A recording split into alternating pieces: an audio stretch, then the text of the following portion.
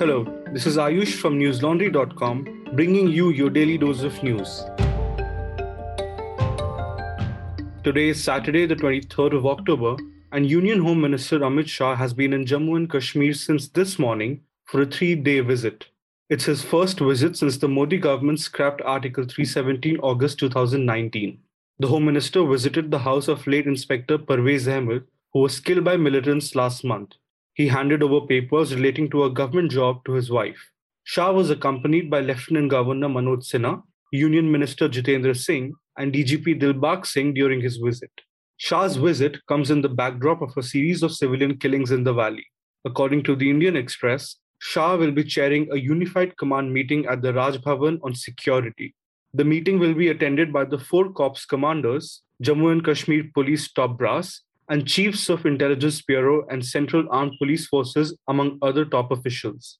Shah is likely to visit Letpora in Pulwama district of South Kashmir and pay homage to the 40 CRPF soldiers killed in a terror attack in February 2019. The Home Minister will fly to Jammu on Sunday, where he is likely to address an IIT convocation in the morning, followed by a public rally in the afternoon. In the past 2 weeks, the valley has seen 11 civilians, including migrants and non-Muslim Kashmiris, being killed by militants. Chief Justice N.V. Ramanna raised several concerns over judicial infrastructure today as he shared the stage with Law Minister Kiren Rijiju. He urged the Law Minister to make sure the proposal to set up the National Judicial Infrastructure Authority is taken up in the winter session of Parliament. The CJI said that the judicial infrastructure for courts in India has always been an afterthought, and it is because of this mindset that courts in India still operate with dilapidated structures, making it difficult to perform effectively. He pointed out that only 5% of court complexes have basic medical aid, and 26% of the courts don't have separate toilets for women, and 16% of the courts don't even have toilets for men. He added that nearly 50% of the court complexes don't have a library, and 46% of court complexes don't have the facility to purify water. On the key proposal linked to the judicial infrastructure, he said that he has sent the proposal to the Union Law Minister and is hoping for a positive response. This is the second time that the Chief Justice has made a request regarding an issue linked to the judiciary while sharing the stage with the Law Minister. Last time, it was over the issue of seeking speedy approval from the government for recommendations made by Supreme Court Collegium for the appointments of judges in high courts. The Uttar Pradesh police on Friday transferred the investigation into the death of a sanitation worker who allegedly died in a police custody in Agra to the Aligarh police.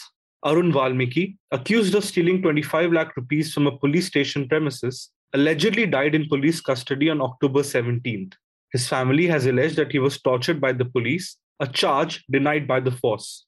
A day after Valmiki's death, Congress General Secretary Priyanka Gandhi Vadra travelled to Agra to meet the victim's family, but was stopped at Lucknow by the Uttar Pradesh police before being allowed to proceed again. The case triggered a political row this week, with opposition leaders hitting out at the BJP-led state government and demanding justice for the victim. Rajiv Krishna, the ADG of the Agra zone, said that the investigation has been transferred to Aligarh Range Police and it was done to ensure there is no conflict of interest. A tribal youth from a remote village bordering the Kundremukh National Park in Dakshin Kannada district, who was arrested in 2012 when he was 23, along with his father, has been acquitted by a district court. He was arrested by an anti-Naxal unit of the Karnataka police, but the force failed to show any Naxal links of the duo. According to the Indian Express, which reported this story, Vittala Madikudiya is now a 32-year-old journalist with a leading Kannada daily. He and his father were acquitted, and the court observed that most of the materials seized to prove their Naxal links were articles required for day-to-day livelihood. The material also included a book on Bhagat Singh seized from Vittala's hostel room, a letter seeking boycott of parliament polls until his village gets basic amenities, and clippings of newspaper articles. The court said that possessing books of Bhagat Singh is not barred under law, neither is reading particular newspapers. The Malikudiyas were arrested on March 3, 2012, from their home on the basis of alleged inputs obtained by the unit's senior officer that they were assisting 5 Naxals for whom the force was combing through the Kundremukh forest region. The father and son were charged with criminal conspiracy and sedition under the IPC and terrorism under the Unlawful Activities Prevention Act, or the UAPA. The Malekudia tribal community lives in the forests around the national park and subsists by selling forest produce and engaging in small agriculture. Following Telangana Chief Secretary's directions to public information officers to take permission from their respective principal secretaries and department heads before furnishing information under the Right to Information Act, Hyderabad-based think tank Forum for Good Governance, or the FGG, urged Telangana Governor Tamilisai Sundararajan's intervention in recalling the order. The official order, dated October 13th, is being criticized by RTI activists as well as former bureaucrats. Tagging the Chief Minister's office, Minister K.T. Ramarao, and Chief Secretary Somesh Kumar, former IAS officer A. Murli tweeted that the government wants to operate in the dark and hide everything from the citizens. According to M. Padmanabha Reddy, Secretary of FGG, the order, if implemented, will further delay the process of getting information besides burdening the bureaucracy. Reddy furnished an example in his petition to the governor. If a citizen wants to know of the work done and amount spent in his village under the Employment Guarantee Scheme, he will file an RTI application with the village panchayat secretary, who cannot write to the special CS or the HOD directly. He will have to make a request to the Mandal officer, who in turn will need to forward it to the district panchayat officer. An application will have to cross 4 levels, increasing the workload at each stage. At News Laundry, my colleagues and I have always used the Right to Information Act to dig out important stories. Just this week, I reported that the Government of India owes 268 crores to Air India. These are outstanding bills that the government and its public authorities, like the CBI, RBI, even the Home Ministry, have not paid to the ailing airline, which was recently acquired by the Tata Group. We could obtain this information because of RTIs filed by transparency activist Commodore Lokesh Patra. You can read my report on newslaundry.com, where I have detailed who owes how much to Air India. It's titled, quote, Government owes 268 crore rupees to Air India. Top ministries, parliament are biggest debtors, unquote.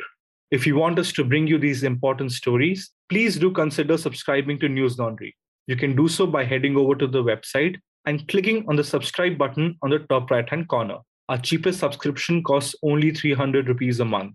So please extend your support to independent media and pay to keep news free.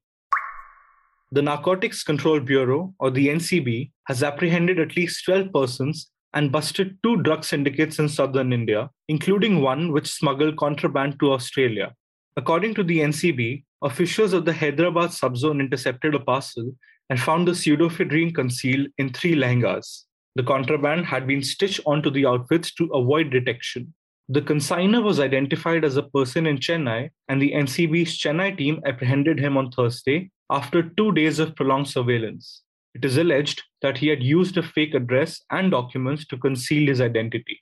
In another operation, based on specific information today, officials of NCB's Bengaluru Zonal Unit intercepted a Swift car of Andhra Pradesh registration in Bengaluru and apprehended 4 persons after seizing commercial quantities of MDMA pills, methamphetamine, and methaqualone from them. While 1 person is a Visakhapatnam resident, the other 3 are residents of Bihar and Hyderabad. They were traveling towards Hyderabad from Bengaluru. That's all the news we have for you today. Have a good day or a good night, depending on where you're listening from. See you tomorrow. All the News Laundry podcasts are available on Stitcher, iTunes, and any other podcast platform. Please subscribe to News Laundry. Help us keep news independent. To catch all our podcasts on news, pop culture, current affairs, and sport, visit newslaundry.com. Follow us on Facebook, Twitter, and Instagram, and subscribe to our YouTube channel.